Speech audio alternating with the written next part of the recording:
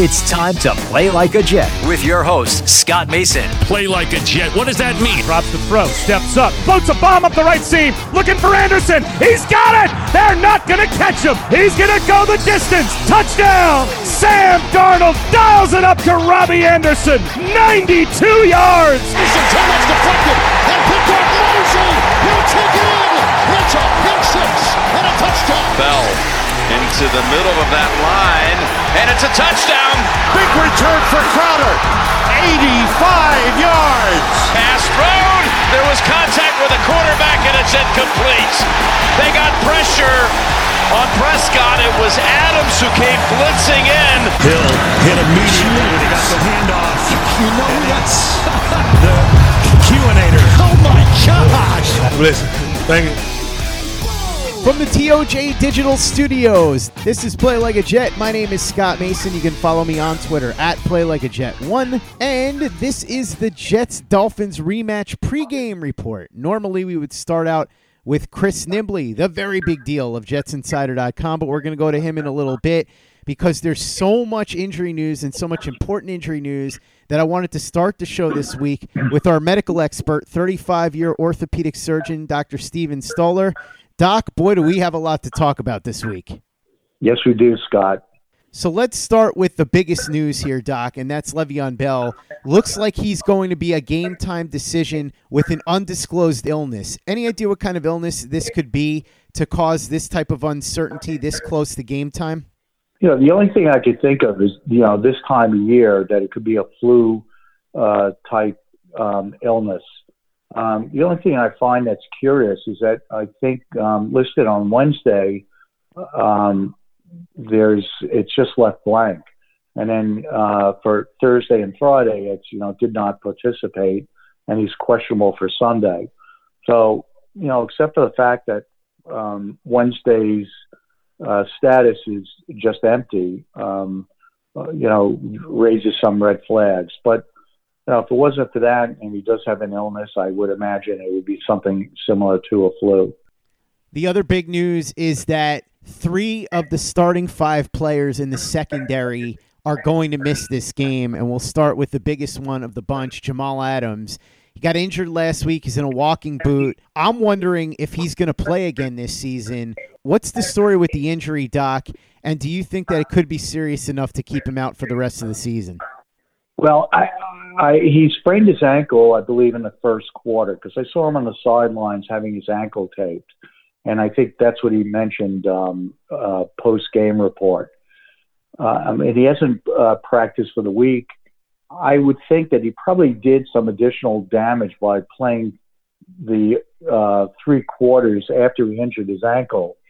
And the MRI did not reveal a high ankle sprain. So he's dealing with a standard ankle sprain, which is limiting factors would be, swelling and pain. So I figured, at least 2 weeks, in the position that he plays, that he would be out. So I wouldn't expect him, to be able to participate until maybe the second or last game of the season. And I think at that point you say, I'm better off being cautious and protecting his ankle for next season.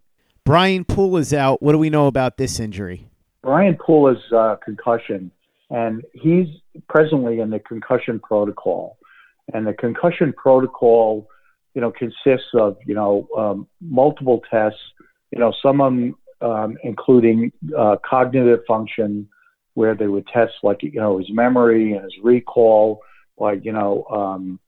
giving him names and having him repeat them 5-10 minutes later, simple, math problems to solve. In addition, they'll do fine motor skills by having him touch his nose and touch someone's finger, at a further distance and increase the rate, and multiple tests similar to that. And if he's passed all the tests, the last thing, and maybe the most significant, is does he still have any symptoms? And some of the symptoms would be, like a headache, nausea, lethargy. So if he passes all the tests and he's asymptomatic, then he'll pass the concussion protocol, and he should be available to play. But being that he did not participate for the week and he's already stated as being out, that I wouldn't expect him to be in this week, and we'll have to see how he does next week. What's going on with Arthur Maulet? Arthur Maulet has a calf strain, and when you have a calf strain, every time you lift your heel off the ground, you're contracting that muscle with the muscle fibers are injured. So that produces pain and also makes it more difficult for that injury to heal. So if you're walking around without, a cast boot, or you're trying to push off, which cornerbacks typically do, especially when they're backpedaling, you're not going to give the calf strain sufficient time to heal. And if anything, you may aggravate it. So being that he did not participate for the week, that he's probably not going to play on Sunday. Matthias Farley is still out. What's going on with him? Okay. He has a rib and ankle injury. And even though the rib is not fractured, when you have a contusion on the rib, like if you notice, if you eat spare ribs, there's a thin layer of like tissue that comes off the bone. And that's called the periosteum. So that lies across the rib. And when you bruise it or it's hit with a contusion, you get bleeding between the bone and that layer of tissue. And so that layer of tissue gets stretched. And within the periosteum are multiple nerve fibers that make it very painful. So having a rib contusion, even if it's not fractured, could be just as painful as having a fractured rib. And the problem with treating that is that, usually with a fractured or an injured part of the body, initially you would like to immobilize it or splint it. And being that it's your rib cage and you can't splint it because you would prevent the ability to breathe. So it takes a little bit of, time, and it's difficult to accelerate the healing process. So right now it must be very uncomfortable because he did not practice at all this week, and I would imagine he'd be doubtful to return this week. We know that Shuma Adolga is out for the year, but now we also know that there will be no return in 2019 for CJ Mosley. You've been saying for a couple of weeks that you felt that the best move here would be to shut him down and let him have surgery. You suspected there was a sports hernia here. They have shut him down. He is going to have surgery. Talk to me about this a little bit. I would have to assume that the surgery is for a sports hernia, and I probably would have shut him down earlier, but, it really depends on, the physicians that are examining him. Did he really have any chance of returning? Because you can return with a sports hernia, and you really aren't going to, and some of the players play with sports hernias and after the season have them surgically repaired. So I guess they were hoping that he might be one of those situations where he could play through some of the pain or discomfort and make a contribution, to the team. But apparently not, and I think it's a wise thing that he's, put on injured reserve and is having the surgery early, so he will make it to training camp sooner than later. Let's go through all the players that are listed as questionable. It looks like all of them are going to play with the possible exception of Le'Veon Bell. We've got Henry Anderson, Kelvin Beachum, Maurice Kennedy, Ryan Griffin, who also has an undisclosed illness, so I'm not sure if you have any insight on that, like we were talking about with Le'Veon Bell, Steve McClendon, Demaryius Thomas, and Paul Warlow, who once again I'm not entirely sure is an actual real person or somebody that the Jets are putting on the injury report to confuse the opposing team. So let's talk about this, Doc. Go through these one by one for me, if you could, please. Sure. Maurice Kennedy looks like he has a quadriceps injury, and he's also listed as an illness. So he's the third player on the team that's listed as an illness. So I would imagine some contagious, flu that's going around that similar to Le'Veon Bell, and I believe Ryan Griffin also has it as well. But Maurice Kennedy also has a quadriceps injury, and you have injury to the muscle fibers of the quadriceps. So when you bend your knee, you're stretching that area which is inflamed and injured and going to aggravate the healing process. At the same time, when you straighten it, you're contracting those muscle fibers, which are also irritating that area and preventing it from healing. So you want to allow it some time of immobilization to accelerate the healing process. So he didn't participate in practice on Wednesday, but he did have limited practice on Thursday and Friday. So there's a reasonable chance that he could play on Sunday. Ryan Griffin, I already mentioned, is having a illness, which I would assume that's a contagious flu or upper respiratory type infection that's going through the team. Steve McLennan has a knee and a hip. He didn't participate, but then he had limited participation. This time of year, players will have injuries that are not that significant, but being that they play week to week, the injuries aren't given enough time to completely heal. So they end up being lingering or more, chronic injuries, and then they'll accumulate. So someone like Steve McLendon was dealing with a neck, and now he's dealing with a knee and a hip. He's a good example of that.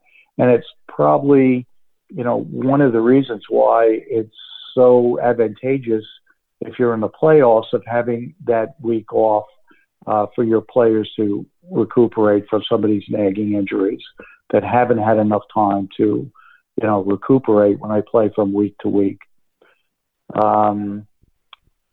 Paul Warlow has a quadricep injury, which is, similar to what I mentioned to Maurice Kennedy. He was listed as limited participation, so he may return. Henry Anderson has been listed every week with the same injury. So again, and he's played. So it's hard for me to tell how much discomfort he's in, but he is able to play. So hopefully it's nothing that would require any intervention after the season's over. Kevin Beecham has one ankle. He's recovering from a high ankle sprain and the other from a regular ankle sprain. So both ankles are going to be taped and placed in functional braces. And he was in limited participation, so I would presume that he would be able to play on Sunday. Alex Lewis has an elbow injury, and 2 weeks ago he was in an elbow brace with kinesiotaping taping. And I noticed last week that he was in an elbow brace without kinesiotaping taping. So I think that some of the pain and inflammation is subsiding. So he was listed as full participation on Friday, so I'd expect him to play tomorrow. Demarius Thomas has been listed since the beginning of the season with his hamstring, so I really don't think very much of that. And I think that's it. A thorough injury report this week, as always, Doc. I wish that the Jets didn't constantly have so many people on the injury report, let alone so many important players on the injury report, but such is life with the New York Jets in 2019. Doc, thanks again for coming on. As always, really appreciate it. Talk to you again next week. In the meantime, though, for anybody that wants to talk to you, get a hold of you on social media, maybe discuss some of this injury stuff or just talk general Jets, or perhaps they want to talk about the results of the Ruiz-Joshua rematch, where can they get a hold of you? They can get a hold of me on Twitter, either as Steven Stoller, MD, or on Twitter with The Aging Athlete. Thanks, Doc. We'll chat again next week. And now with that, let's bring in the owner, the operator, the lead reporter, the whole shebang over at JetsInsider.com. And, of course, above all of that, a very big deal, Mr. Chris Nimbley. Chris, what's up, buddy? Not too much, just getting excited and to gear up for this huge matchup between the Dolphins and the Jets. Talked a lot about this on the podcast Friday with Brian Noe of NBC Sports Northwest and Rip City Radio 620 AM in Portland.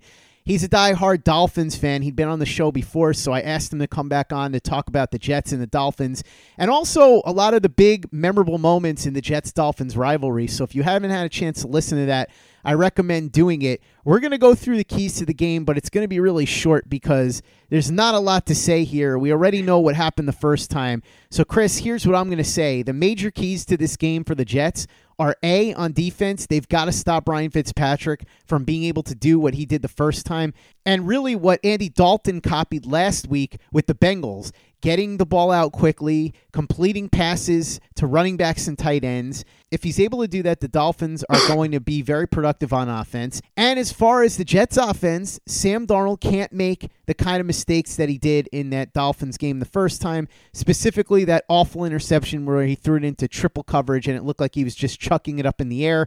And also the offensive line has to make sure that they don't get dominated the way that they did against Cincinnati. If the Jets can find a way to fall within the parameters of those things, I think they have a very good chance to win, especially since they're at home. And you heard Brian Noe talk about this. When you make a team that's on the road one-dimensional, which the Jets have the opportunity to do with their elite run defense, it bodes very well for the home team. So I think there's every reason to believe the Jets can win this game. They just have to stop the Dolphins from being able to do the things that helped them succeed the first time. Yeah, the key to the game is competency. Be competent. Don't run the ball right at Geno Atkins. How about that? How about don't target the two good defenders and just send the play directly at them.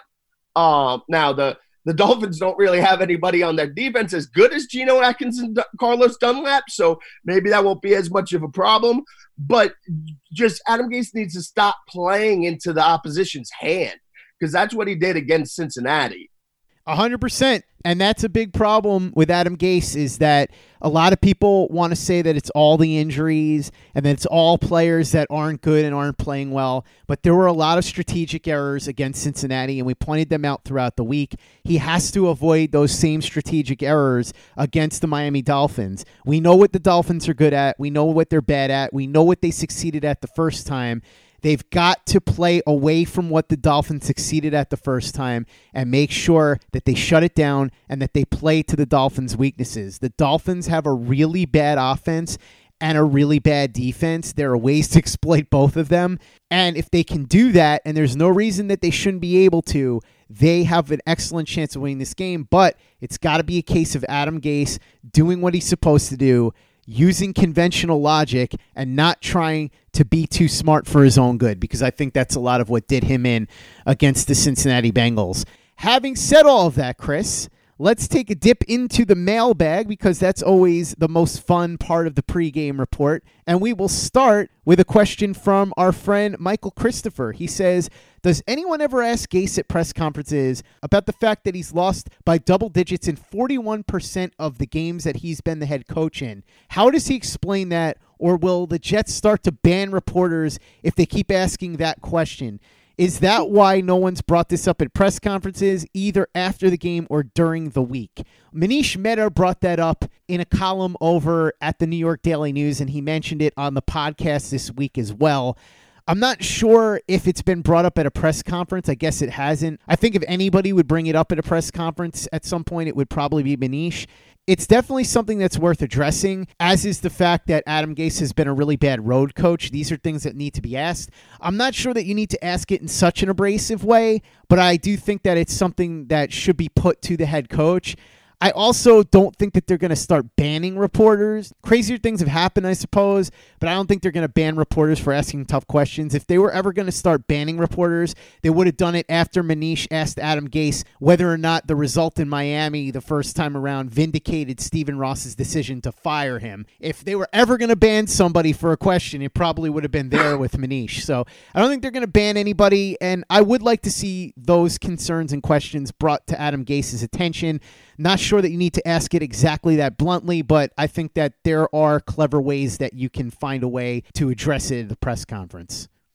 I know how a lot of Jets fans feel about Manish, but he's the one that asked that question. And he has asked that question. I was just trying to look. I remember, I forget when he did it. I was trying to look to see if I could find it. I can't find it right now, but I know he has asked that question. And you can dislike Manish and his style of reporting all you want, but it's one of those Batman lines. It's not the hero you deserve or whatever the need, but the hero you deserve. However, I butchered that. But you know the quote. He will ask those questions. He absolutely will. I haven't been in a lot of the press conferences during the week over the last couple of weeks. I've had to deal with some family stuff outside. So, but I do remember I was one time that Manish did ask that question. I forget how Gase responded exactly, but he did what he normally does and kind of brushed it off and dismissed it. But if there's a reporter you can count on to hold somebody's feet to the fire, it is 100% Manish. And yes, he's doing it right now, specifically with Gase, and he's going after Gase hard. But he would do it for somebody else too when it's available. So he will absolutely do that. They're not going to ban us from covering the team for asking tough questions. There was that point earlier in the season, when things were before they started that 3-game winning streak, and they had the conference call on a Monday, and they were kind of limiting certain reporters to only being allowed to ask one question on the conference call. So they might try to do some slick stuff like that, but they're not going to just flat out pull the credentials. They know they would get crushed and lose in a big PR battle if they tried something like that. So they're not going to do that. But Manish is definitely the one that's going to press on things like that. Next question is actually a series of questions from Jesus de la Paz Jr. We'll go one by one on this, Chris. First one, are you ready to watch Devante Parker score touchdowns while Darryl Roberts doesn't turn around while covering him? I hope that Greg Williams has the sense to never, ever let Darryl Roberts get matched up on Devante Parker, because if that happens, then you've got much bigger problems. The problem then becomes, what is Greg Williams doing? Why is he matching up Darryl Roberts with Devante Parker? I would hope that he puts Blessin Austin on Devante Parker. Yeah, I'm ready for it, because how could I not be ready for it? I mean, I've been around this team enough to be ready for it, to know that I have to be ready for it. I agree with you wholeheartedly, 100%. But the way the season's gone and the way everything has played out, you'd be foolish not to be prepared for that to happen. Next question, over-under on offensive penalties. I'm going to say the over-under here would be 5, and I'm going to pick the over because I think Tom Compton's going to get at least 4 just by himself. Yeah, if it's at 5, I got to take the over on that too. It's just, I mean, this is the biggest problem again, because it's the same type of thing we argued about when Bowles was here. And it's not so much the number of penalties in total that they're getting that's the problem. It's the timing of the penalties that's the problem. It's the drive is getting going, and then you have a penalty, and it sets them back to 2nd and 20, and then they have to dig out, or Adam Gase just does a little run, and then it's 3rd and long, and they can't do anything about it. This is just such a huge problem. It seems so minor at times, but it all builds up. And they've killed drives because of penalties. And they put Sam Darnold in really bad spots. And especially when you have an offensive line that struggles to pass protect as much, a 3rd and 15 becomes that much harder because he has to wait for guys to get 15 yards down the field. And these guys cannot block for that long. So these need to be fixed. It needs to stop. And yes, you can blame the coach for this when it keeps happening over and over again. And because when games are lost because of this, we are 3/4 of the way through the season. This should not be happening. While sports can bring us so much joy, it can also bring us a lot of unwanted stress. And that stress can make it difficult to concentrate, relax, and get decent sleep. Sunday Scaries was launched in 2017 by 2 best friends and business partners, Bo Schmidt and Mike Sill. They operated a full-service bar with 50 employees and were always exhausted. They tried all kinds of products, but they didn't work. Then they started experimenting with CBD. They loved the effects and regained control of their days and nights, but they wanted better CBD products. So what they did for themselves was specially formulate CBD gummies with vitamins D3 and B12 that were super consumable, easy to take on the go, and effective. Long story short, their specially formulated CBD products and vitamins helped relieve the overwhelming angst they felt on a daily basis. So in July 2017, they named the company Sunday Scaries and began sharing their products with friends and launched their online store at sundayscaries.com. With tens of thousands of customers, monthly subscribers, and a 100% money-back guarantee, Sunday Scaries has always been on a mission to transform a worrisome nation into a chill one. And right now, we have a bonus for you. Get 25% off all products at sundayscaries.com when you use the code OVERTIME. Again, 25% off all products at sundayscaries.com when you use the code OVERTIME. Hey guys, Greg Peterson here with the Baseball Betting Podcast. As we know, the MLB season is back in our lives. It's going to be a 60-game sprint unlike anything that we've ever seen before, and I'm going to be giving you picks every single day, 7 days a week with Major League Baseball. We're also going to be keeping up with the KBO as well. If you like baseball and you like being able to make some money, subscribe to the Baseball Betting Podcast with Greg Peterson on Apple Podcasts, Google Play, Spotify, Stitcher, TuneIn, or wherever you get your podcasts. Play like a Jet. Play like a Jet. Next question comes in from Robert Lee. He says it's the last 4 weeks of the year. So does this mean it's time for the annual feature, Bilal Powell and Robbie Anderson, so that Jets fans end the season a little happier than they otherwise would be and give them hope for 2020? Problem is, that might have been the case a couple of years ago, but how much hope are you going to have with Bilal Powell now, since this may be the end of his career? And Robbie Anderson, we don't even know if he's coming back. So I don't know if that's what it is. I think at this point, if they're going to give Jets fans hope in any regard, it would be revolving around Sam Darnold. So if Sam Darnold has a really nice last 4 games, Jets fans will be a lot happier than they otherwise would have been if they were coming off of a season where, once again, they were going to have a losing record. I think Darnold finishing strong will mitigate a lot of the anger from Jets fans, because they'll look at it and say, okay, going into year 3 now, Joe Douglas will have his first opportunity to draft and go into free agency to put pieces around Darnold. Now we know that Darnold can consistently be really, really good. Let's get into that season and see what he can do. So I think that's where the optimism will lie, not with Robbie Anderson and Bilal Powell. Yeah, I can't even think of what Bilal Powell would possibly do or could possibly do that would be like, oh, get Jets fans excited. Like, how good would he have to play over these next 4 games to get Jets fans excited about next season when, you know, he's an older guy. He's Bilal Powell at this point. I don't even know what's possible there. With Robbie Anderson, I mean, they've been using him the last couple of weeks. They've been featuring him the last couple of weeks, and he's played really, really well. But as you said, we don't know that he's coming back. But I 100% agree with you. It's going to be about Darnold. And then if Darnold can keep improving and showing well, and that can get enough fans excited, it'll be, you know, a little bit of a placeholder excitement, because you got to wait and see how the offseason goes. But they can feel good going into the offseason if they make a couple of smart moves in free agency and they draft a bunch of good players, especially address the offensive line, get a new weapon, bring Robbie back or don't bring Robbie back, get another one to replace him. Then I think heading into the season, fans will buy right back into it again, just like they did heading into this offseason too. So this is an annual tradition for sure. But that's just kind of how fans operate in general.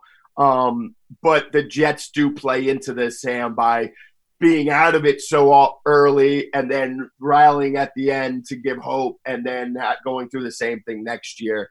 But again, you got Joe Douglas making the decisions now, so fans are going to get caught up in believing Joe Douglas will make the right decisions. Next question comes in from Tommy Griffinkrantz. He says, why should I watch any more games?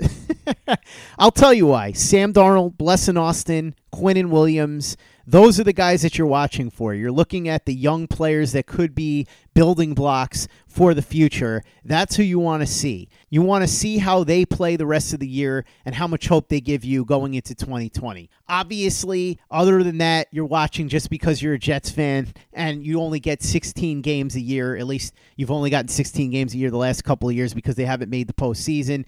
So that's really why you should watch above anything else. Plus, also, don't you want to see if they can play spoiler against a team like the Ravens or against a team like the Steelers or even mess with the Bills at the end of the season? There are reasons to watch. Yeah, but if you don't want to watch, I'm not going to blame you. Or you do what I always recommend. You get 2 TVs, you set one up to the red zone, and you put the Jets game on the other one. I'm not going to blame you at this point for not watching. But, yeah, those are the only reasons to really watch this point are to see Sam Darnold, how he's progressing, how some of the younger players are doing, how all those types of things are working out. And, you know, if things are falling apart in an absolute mess, then you watch that to see how bad it is and to be able to take your anger and frustration out on Adam Gase. And, yeah, but – you know, again, I'm not going to blame you if you don't want to bother. Like, I'm not saying completely ignore it, turn it off, but if you want to go ahead and focus on the red zone instead of watching the Jets Dolphins, I certainly am not going to knock you for it. Next question comes in from Sean Stalker. He says, Scott, in the very big deal, Chris Nimbley. Field position was a big factor against the Bengals. The Jets are ranked 31st in starting field position, and the broadcast listed a stat about having the most drives starting inside the 10 in the NFL this season. Between the penalties and fumbles, at what point do they tell these guys just to take a knee? It's an interesting question. It's not something you ever really want to tell players because you want them to be aggressive. You want them to be ready, willing, and able to make plays on special teams because there's always that possibility of breaking a big punt or breaking a big kick. And we have seen a couple of times. Vincent Smith had one really nice kick return. We saw Braxton Berrios have a pretty good punt return.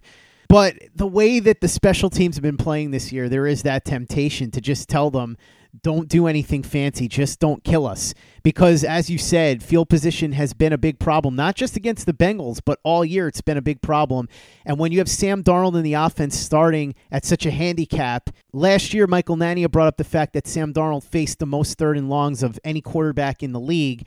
If he's facing this terrible field position on almost every drive, as far as starting field position goes, it's going to wear on him, it's going to wear on the offense, and it's going to lead to weakened results. So as much as you want these guys to feel free to make plays, I think that they're going to have to start trying to figure out ways to make sure that they don't make matters worse, because unfortunately we have seen several instances where penalties and muffs and stuff like that have made it a lot worse.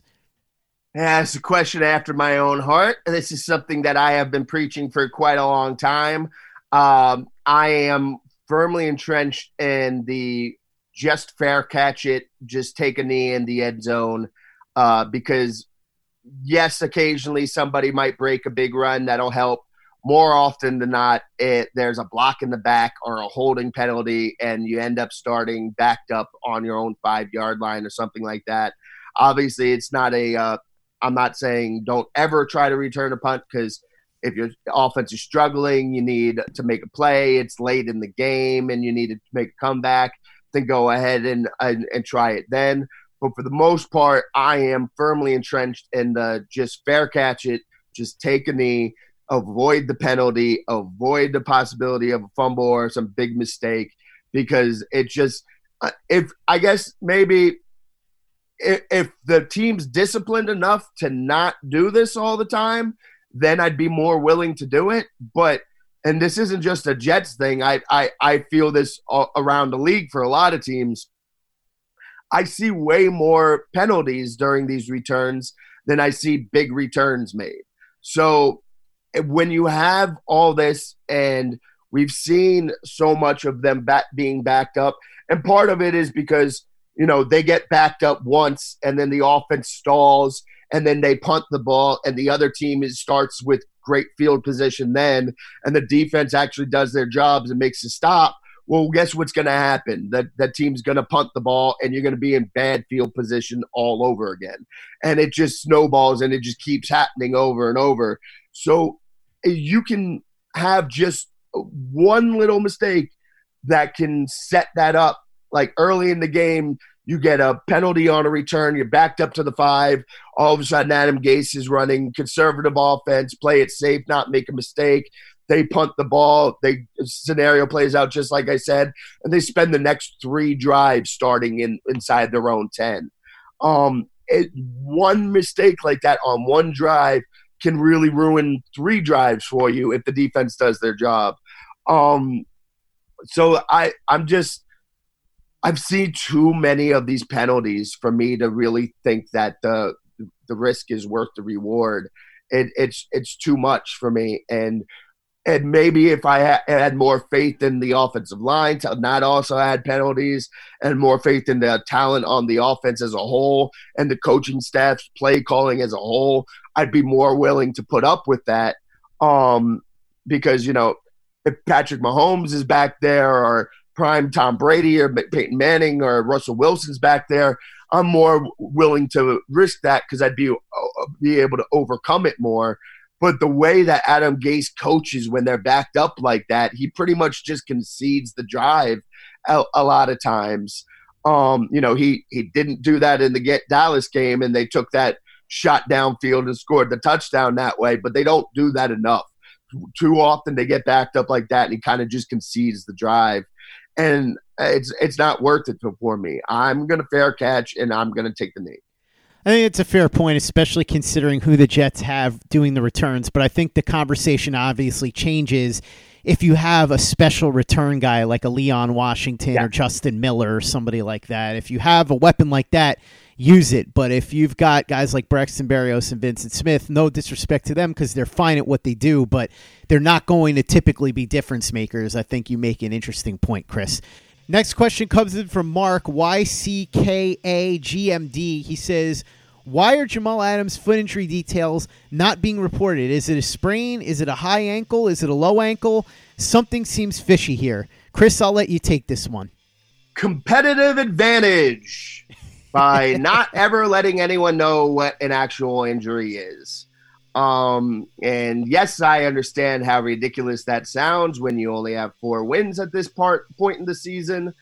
But that's what it is. These coaches are so paranoid about this stuff. And, look, we obviously there is, the Kalichi Osemele thing. Then you can look at Brian Winters and how he was playing through, even though his shoulder was like completely torn off his arm. But look at CJ Mosley, how he sprained or tore his groin, and then we were all like, okay, it's going to be like a week or 2 injury, and it turned into a much longer injury, and then they brought him back, and then he re-injured it right away. They're just this is just the NFL. They like to give as little information as possible. They like to be as coy as possible. It's an annoying thing, and coaches, Bowles always did this by refusing to say like which bad guard was going to start that week. Like there's some actual competitive advantage to that, but these coaches believe in this stuff, so they stick by it. Hey guys, this is Greg Peterson, host of the podcast Hoopin' with Hoops. Despite the fact that college basketball is in the offseason, it's never too early to get a jump start on taking a look at these teams because there is now 357 of them for the upcoming 2020-2021 college basketball season. I'm going to give you guys a deep dive on every last one of them, keep up with all the transfers in college basketball, and so much more. You are able to subscribe to Hoopin' with Hoops on Apple Podcasts, Google Play, Spotify, Stitcher, TuneIn, or wherever you get your podcasts. Play like a Jet. Play like a Jet. Before we get to our next question, let's try to make you a few bucks with my brother Craig's picks, courtesy of the Vivid Seats mobile app. If you go and download the Vivid Seats mobile app right now and use the promo code OVERTIME, you'll get yourself up to $100 off on your very first purchase. You can buy tickets for the game today between the Jets and the Dolphins if you want, or you can use that promo code on something else. Maybe you want to go to a boxing match, you want to go to a wrestling match, a concert, another sporting event like a hockey game or a basketball game. Anything you want, you can use that promo code when you download the Vivid Seats mobile app. You make your first purchase, use the promo code OVERTIME, and you get yourself up to $100 off on that very first purchase. And with that, we bring in my brother Craig to make his picks for the week. Craig, a very important week in your life. It looks like you're this close to becoming a dad. What's up, Scott? Yep. Any day now. We went to the hospital yesterday for a little dry run, false alarm, but any day now. So I'm excited and gonna be a dad, but ready to make these picks. Hopefully, last week I went 2-2 with the teaser win, not bad, but hoping to improve on that this week. You want to make a few bucks now that you're going to have a kid to take care of, so let's get right to it and see just what you got this week. What's your first pick? All right, so this pick, absolute favorite pick of the week. Love this pick. I know you're not going to like this one, but I'm going to go with Buffalo plus 5.5 at home against the Ravens. Love this game. I think Buffalo wins the game outright. Again, I know you're not a big believer of Josh Allen or Buffalo. I personally actually think they're slightly underrated. They have a really good defense, and they don't turn the ball over. And you know what? In the NFL, you don't turn the ball over, you have a good chance to win games. And I know they don't do anything flashy, and Josh Allen's not great, but I really like Buffalo in this one, plus the 5.5 at home. Yeah, you're out of your mind, Craig. I don't know if you've been watching the Ravens, but they've been carving up literally everybody. So I guess it's possible, but that's certainly not a pick I would make. Let's go from one AFC East team to another. Who do you like in the Jets-Dolphins game? So last time the Jets played the Dolphins, I decided to, like an idiot, to take the Jets. And seems like the Jets like to be the team that gives teams their first and only wins this season. So that was a mistake. But this week, I think Jets bounce back here against Miami, minus the 5.5. I see Darnold having a big game, and I think they blow Miami out at home this week. I'm not sure they're going to blow Miami out, but the Jets play a lot better at home. They're 1-5 on the road. 3 of their 4 victories have come at home at MetLife Stadium. And the Dolphins, obviously not exactly a buzzsaw, although they did beat the Jets the first time, and they are coming off a victory over the Philadelphia Eagles. So I wouldn't exactly say this is a piece of cake, but if you forced me to pick it, I would go with the Jets just because of the fact that they're home, and I think that they play so much better at home. I have a feeling they're going to be able to even up the series at 1-1. Who do you like for your third pick, Craig? So my third pick here, I'm going to pick the Arizona-Pittsburgh game. Arizona plus 2.5 at home against Pittsburgh. Again, I know you might say I'm crazy. And listen, I actually personally believe I was actually listening to the Mad Dog, one of our favorites, on the radio the other day, and he was talking about Pittsburgh, and a couple guys called in saying, you know, how great of a job Mike Tomlin has done this year. I personally think he deserves to be in the Coach of the Year running, considering they have a shot at the playoffs here, and, you know, they haven't had much of a quarterback situation. With all that being said, I like Arizona this game. Tough game. I know Arizona's not great, but Pittsburgh, big road trip. They got to travel cross country. Arizona may not be good, but I think at home, I think they're going to win this one. Tough game for Pittsburgh here.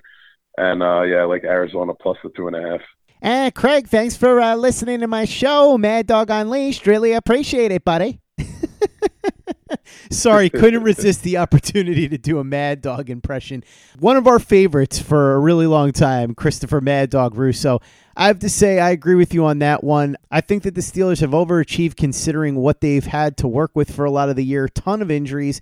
Connor's been hurt at points. Juju Smith-Schuster. We all know about Ben Roethlisberger. But this is on the road. As you said, they have to go across the country. And I like what Kyler Murray brings to the table, especially at home.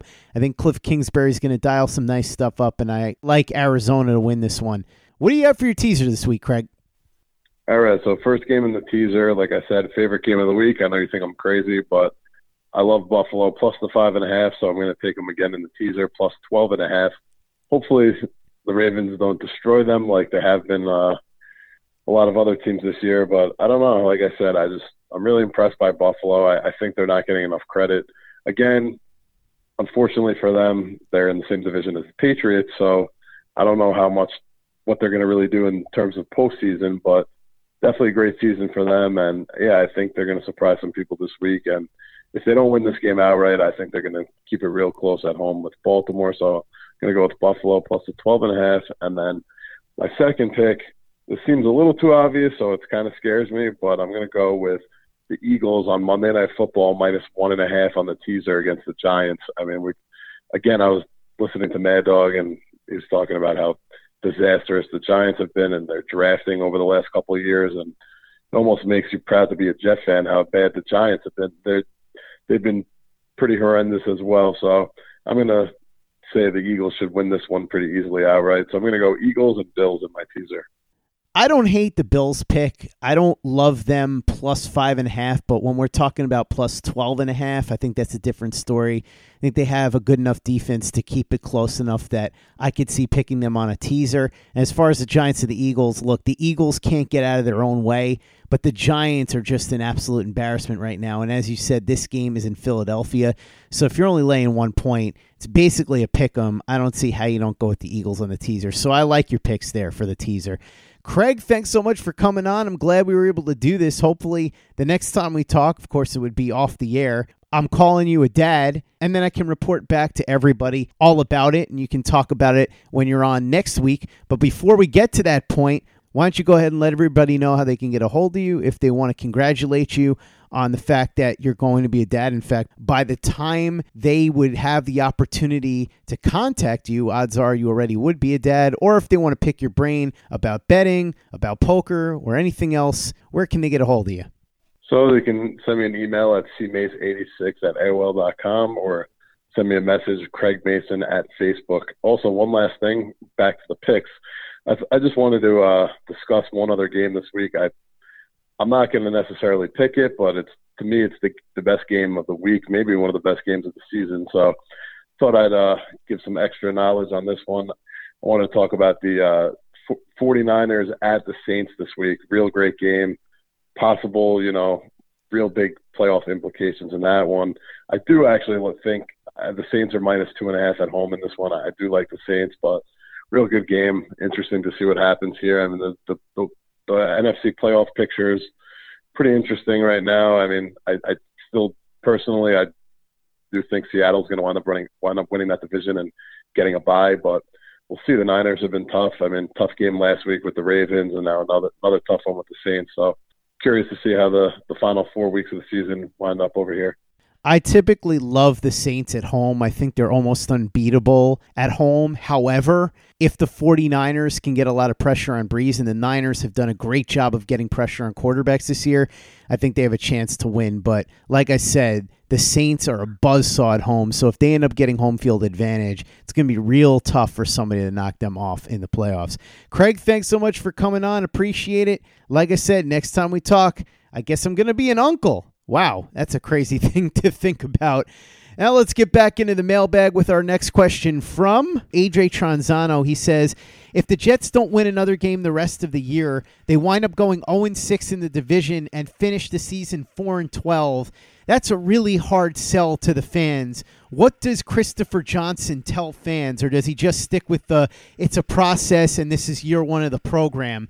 Also, if the Jets finish 4-12, is that enough to get this team into the top 5 of the draft? What would you do at that point? Would you trade down, or is there a player you like? So let's start with the first part of this. The reality is it's an ugly sell. If they go 0-6 in the division and they finish 4-12, it's ugly. But Christopher Johnson, as you said, he's going to say the same thing that he's been saying all along. There's injuries. It's a process. They're building something. And this coming year will be the first real year of the new program. That's my suspicion, is what he'll say. As far as whether 4-12 would be bad enough to get you into the top 5, probably, but I can't say for sure. As to who they would pick, again, it really depends on who's on the board at the time, and whether you would trade down depends on what you get offered and who would be on the board if you trade down. So a lot of stuff there that you can't really answer without further information in front of you, information that we're not going to have until sometime into the future. Yeah, that's pretty much what Christopher Johnson would say. It's the only thing he can say. He can point out the injuries. He can point out the issues with the roster. But, even doing that is really just pointing out the problems with McCagnon, who he was willing to stick with until Adam Gase came here and convinced him to get rid of him. So he's in a no-win situation here. That's a result of him and his brother's own doing. But yeah, that's what he'd say. It was, first year was bad. He had the injury, a bug, really threw us off. We need to have a full season with Joe and Adam Gase working together and build the roster how they see fit. As far as them being able to get a top 5 pick, it's definitely possible, because if they lose the rest of the games, then one of those losses is to Miami, who would then also have 4 wins. They still have a game against the Bengals later, so you can think that they have a realistic chance to get to 5 wins then. They're not going to catch the Giants. They're probably not catching Washington. Atlanta's at 3-9. And then you have Detroit and Arizona at 3-8-1. But if they each just win one game, the Jets would have a slightly worse record because of that tie. But there's a bunch of other teams at 4-8-2. Well, it's definitely possible if they lose out that they could end up with the top 5 pick. I would say if they lose out, I'd say they're probably picking somewhere between 4 and 7. I want to address one other thing too, Chris. Somebody brought up the fact that Mike Greenberg on ESPN said that Christopher Johnson should fly to Ann Arbor, Michigan, and beg Jim Harbaugh to come in as the head coach of the New York Jets. My friend Steve responded to this on Twitter, and I quote tweeted him. He said, "I'd rather just suffer through another year of Adam Gase. Couldn't be any more against this possibility." And this is why I hate reactionaries like Mike Greenberg. The problem with Jim Harbaugh is he's a big name, but he's been exposed a lot at Michigan. He hasn't been able to beat Ohio State. He's 1-3 in mediocre bowl games. He alienated a lot of people at his last stop in the NFL in San Francisco, not just in the front office, but a lot of players as well. And I think that this is one of those situations where people just hear Harbaugh and gravitate to that name now, as opposed to looking into what he's actually done. He's been a big disappointment at Michigan. I don't think that he would be this super hot commodity that people like Greenberg think he would be. And I agree with my friend Steve that I would rather stick with Gase, because with Gase, if he does poorly next year, good chance he gets fired. If you bring in Jim Harbaugh, you have to give him this big, massive contract, and now you're stuck with him for at least a couple of years. He's another my way or the highway type, and if things go wrong, what are the Jets going to do? They're not going to want to pay 4 coaches at the same time, paying Bowles, paying Gase, and then also paying Mike McCagnon, paying Jim Harbaugh. So I just think that would be a nightmare scenario. I don't understand why anybody would think that it's a good idea to not only try to get Jim Harbaugh, but to quote-unquote fly to Ann Arbor and beg for him, unless there's somebody that's not really paying attention to what's going on. Yeah, there's a million reasons why going after Harbaugh would be a bad idea, but the only reason that you need to know is because Mike Greenberg thinks that it would be the that's the only thing you need to know that it would be a bad idea. Because like you said, he is super reactionary. He reacts in the moment without any actual thought in place. It's a big name. It's a splash. He has, honestly, a very similar mindset to the Johnsons. So, yeah, it'd be a terrible idea. We're not talking about Jim Harbaugh from after he was leaving San Francisco, man. After watching everything play out in Michigan, I don't know how anyone can sit there and say, you know who we need to fix this? Harbaugh. Not John Harbaugh, not the Ravens coach, because that would be different, but he ain't going anywhere now. Like I said, the fact that Mike Greenberg is the one saying it is all you need to know that it's a bad idea. Classic case of just wanting the big, splashy, flashy name. And as you said, sadly, he actually does think a lot like the Johnsons, so I could see something like that happening.